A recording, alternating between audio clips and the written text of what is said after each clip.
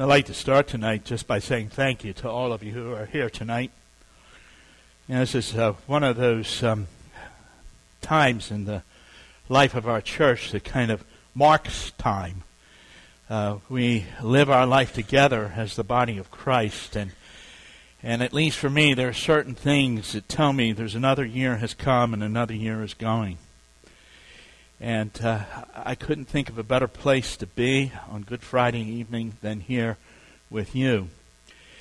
And I want to thank the worship team for their efforts in helping us to be able to enter the presence of God, and those who hide up in the cave there and work behind the scenes and putting our slides up there for us. And Jim, just for a really fine message, I just want to say thank you to all of you for that. Would you pray with me, please?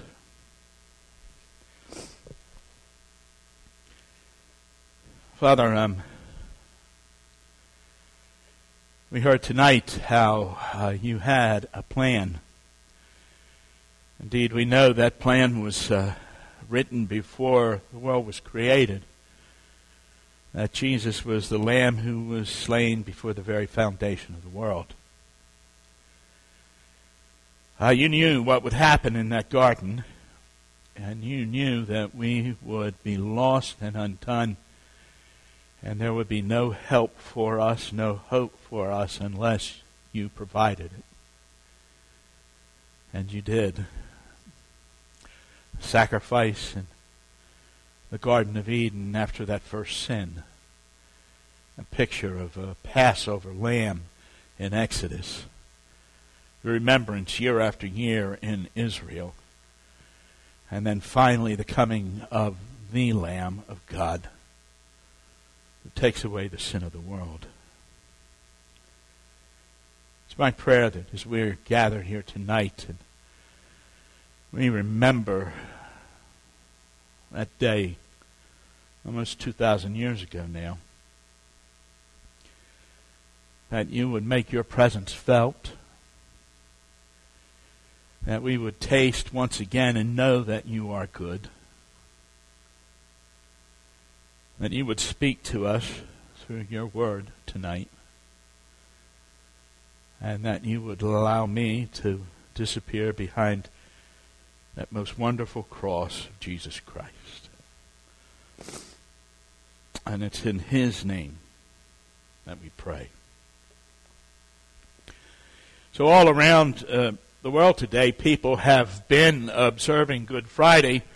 Of course, some people pay no attention to this day, and if they noted it all, they wonder what all the fuss is about, and maybe even think it's just a little bit morbid.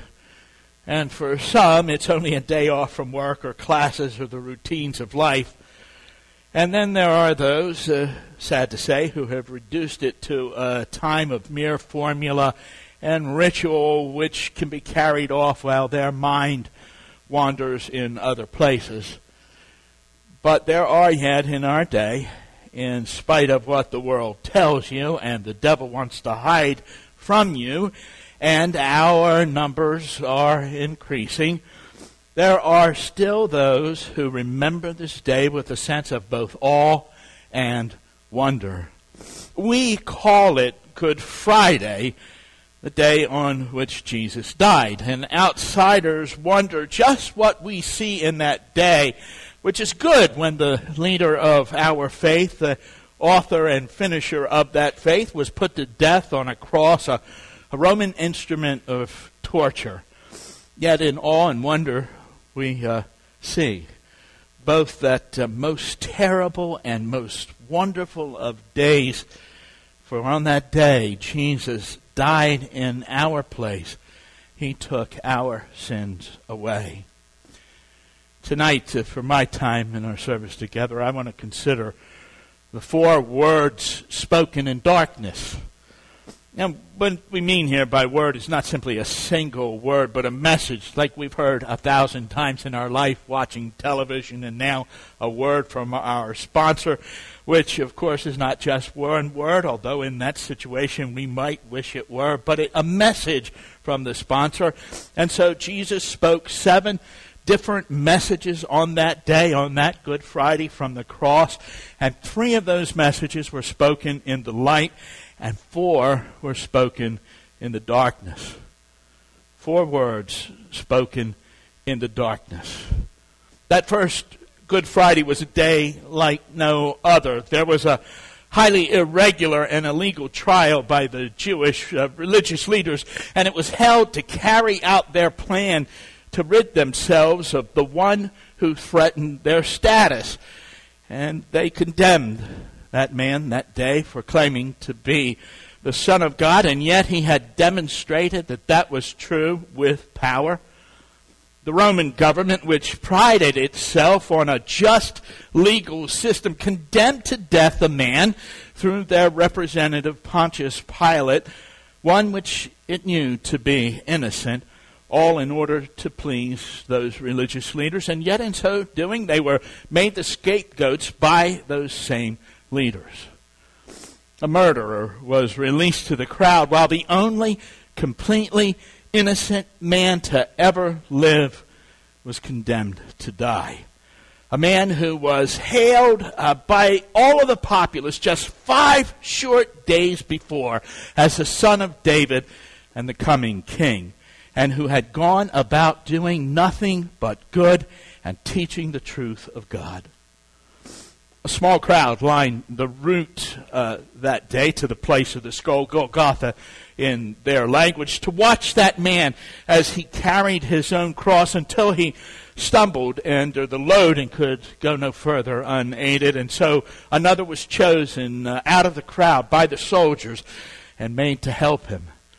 And up that hill they walked. Then the stripping away of the clothes, which were gambled away. The nails driven through the flesh and into the wood. He was crucified, all of which others had endured, the stripping and the nails and the crucifixion. But they in some measure deserved it. This man had done nothing wrong. By 9 o'clock in the morning, Jesus was hanging on that cross. And for 3 hours, it seemed to be an execution pretty much like any other. But then something happens that no one can explain. Mark tells us in chapter 15 and verse 33, at noon, darkness came over the whole land until 3 in the afternoon. Now there's some disagreement over what's meant by the term the whole land. Some think it was just the land of Judea, and others think that it was probably the entire Roman Empire, and still others think that it meant the entire earth was in darkness. There's testimony to that darkness in Egypt. Dionysius, an Areopagite, who was then a heathen and an unbeliever, he saw it, and he said this: either the divine being suffers, or suffers with him that suffers, or the frame of our world is dissolving. The church fathers cite the records of Rome, which took note of that same darkness.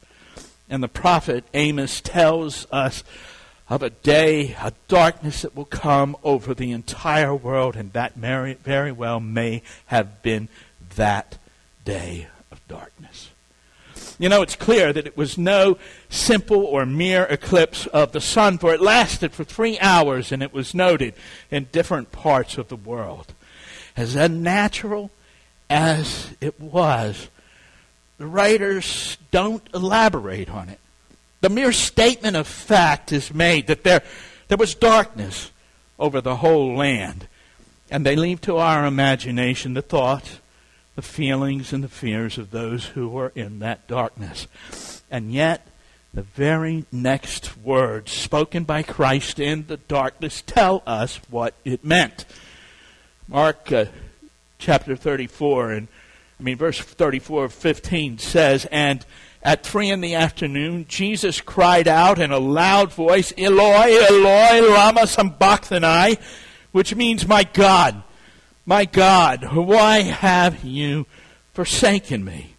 At noon, when the world is normally at its brightest, the Father in heaven turned his back on his Son. And from 9 to 12, Jesus endured the cross as others had, but at noon, Jesus experienced something that he had never known before, what we need never know ourselves because Jesus went through it for us, the utter abandonment by God. If hell is best defined as a place where God is not, then Jesus knew its torments as he hung there on that cross in that darkness. For 3 hours, the infinite Son experienced the infinite loss of the infinite Father, and our minds are boggled, but our sin is paid for. 3 hours he endured. And then he cried out, my God, in the anguish of his soul he cries, but it's to his God that he turns. And that question, why have you forsaken me, does not indicate ignorance on his part. Jesus knew why. In the garden he had wrestled, he won the victory, choosing the Father's will over his human desires and fears. He asked the question not because he needed to know, but so that we could answer, so that we could say, for our sins you were abandoned, so that we could testify that Christ died for me. As Peter tells us, he himself bore our sins in his body on the tree, so that we might die to sins and live for righteousness. By his wounds you have been healed. Or as Paul says, God made him who had no sin to be sin for us, so that in him we might become the righteousness of God. In the darkness, the word was spoken, telling of that transaction when Christ was abandoned by the Father. Eloi, Eloi, lama sabachthani. My God, why have you forsaken me? There was yet another word spoken in that darkness, and it's not found in Mark. John records for us in his gospel in the 19th chapter. Jesus says this, I am thirsty. You know, the Son of God hung on that cross, but these words remind us that he was also the Son of Man. He had endured all that he endured in quietness. Each time he had spoken earlier in the light, when the sun was still shining, he spoke for the sake of others. But now he tells us of his thirst. But why? Certainly it was real. It was a real thirst experienced by a real man, and we need to know that.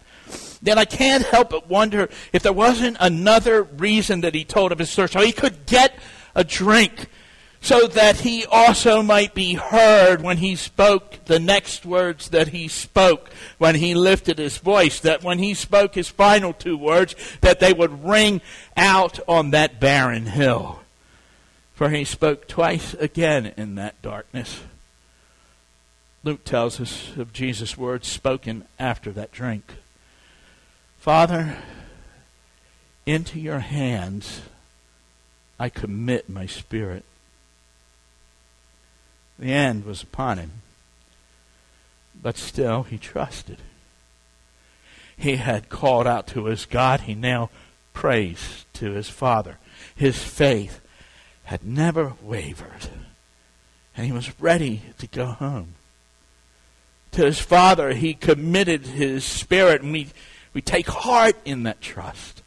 And without it, we would have been undone. But he trusted all his life long. He trusted all the way through that abandonment, through those 3 dark hours. He trusted all the way to the moment of his death.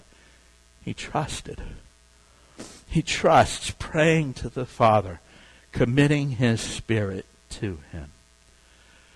But before his eyes assume that unseeing stare of the departed, he had one more word to speak.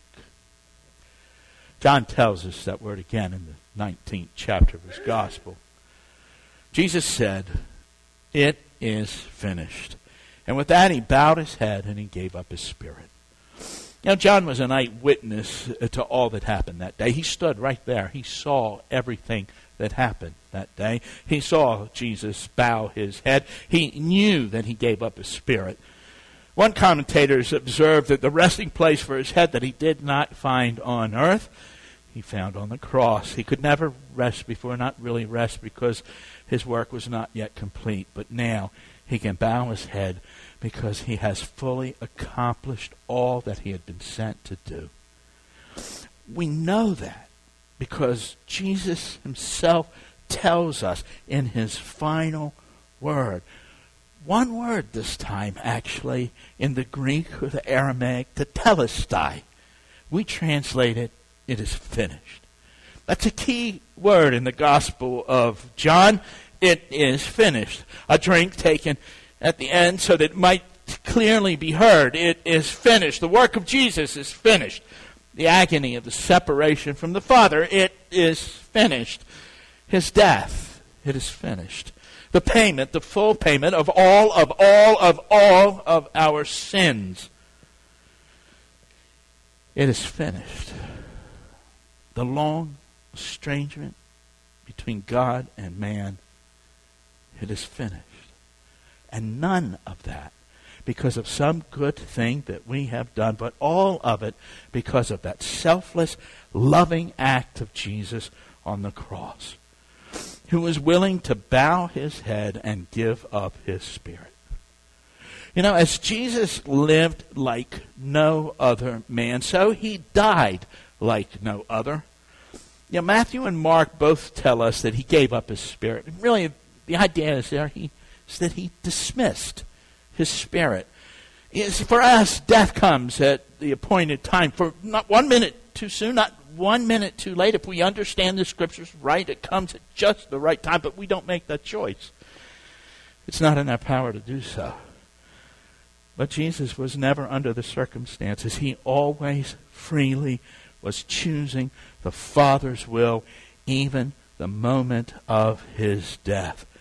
As he said a few weeks earlier in his life, the reason my Father loves me is that I lay down my life only to take it up again.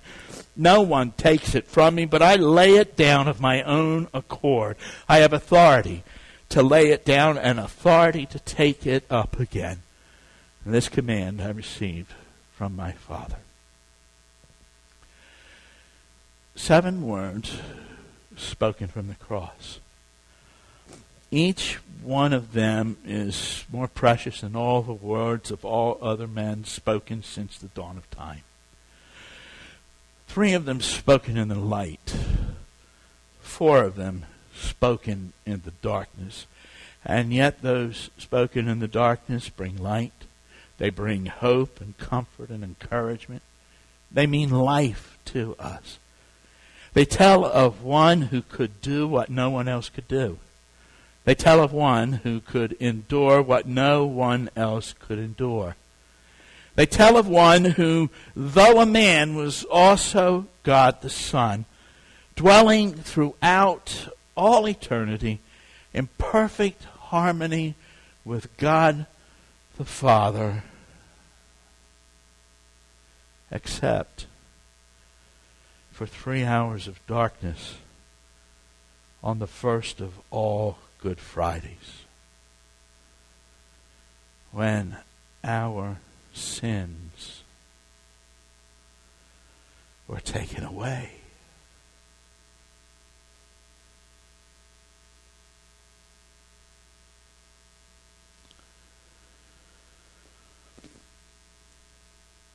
Would you pray with me, please?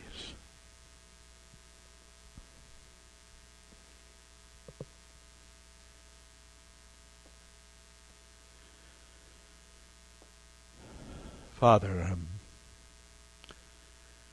one of the things that sometimes we don't talk about, but which is true, nonetheless, that Jesus never did anything except what he saw you do. And as he chose to hang there on that cross, so you chose to let him hang there. As he took the sins of the world upon himself, so You chose that he should do so. When he suffered what he did during those 3 dark hours, you too suffered, for you loved your Son. And all of that, every bit of it, was for us.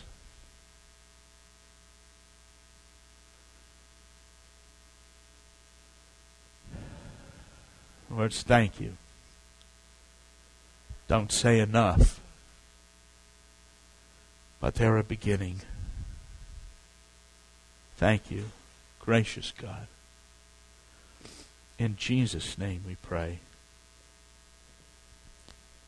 Amen.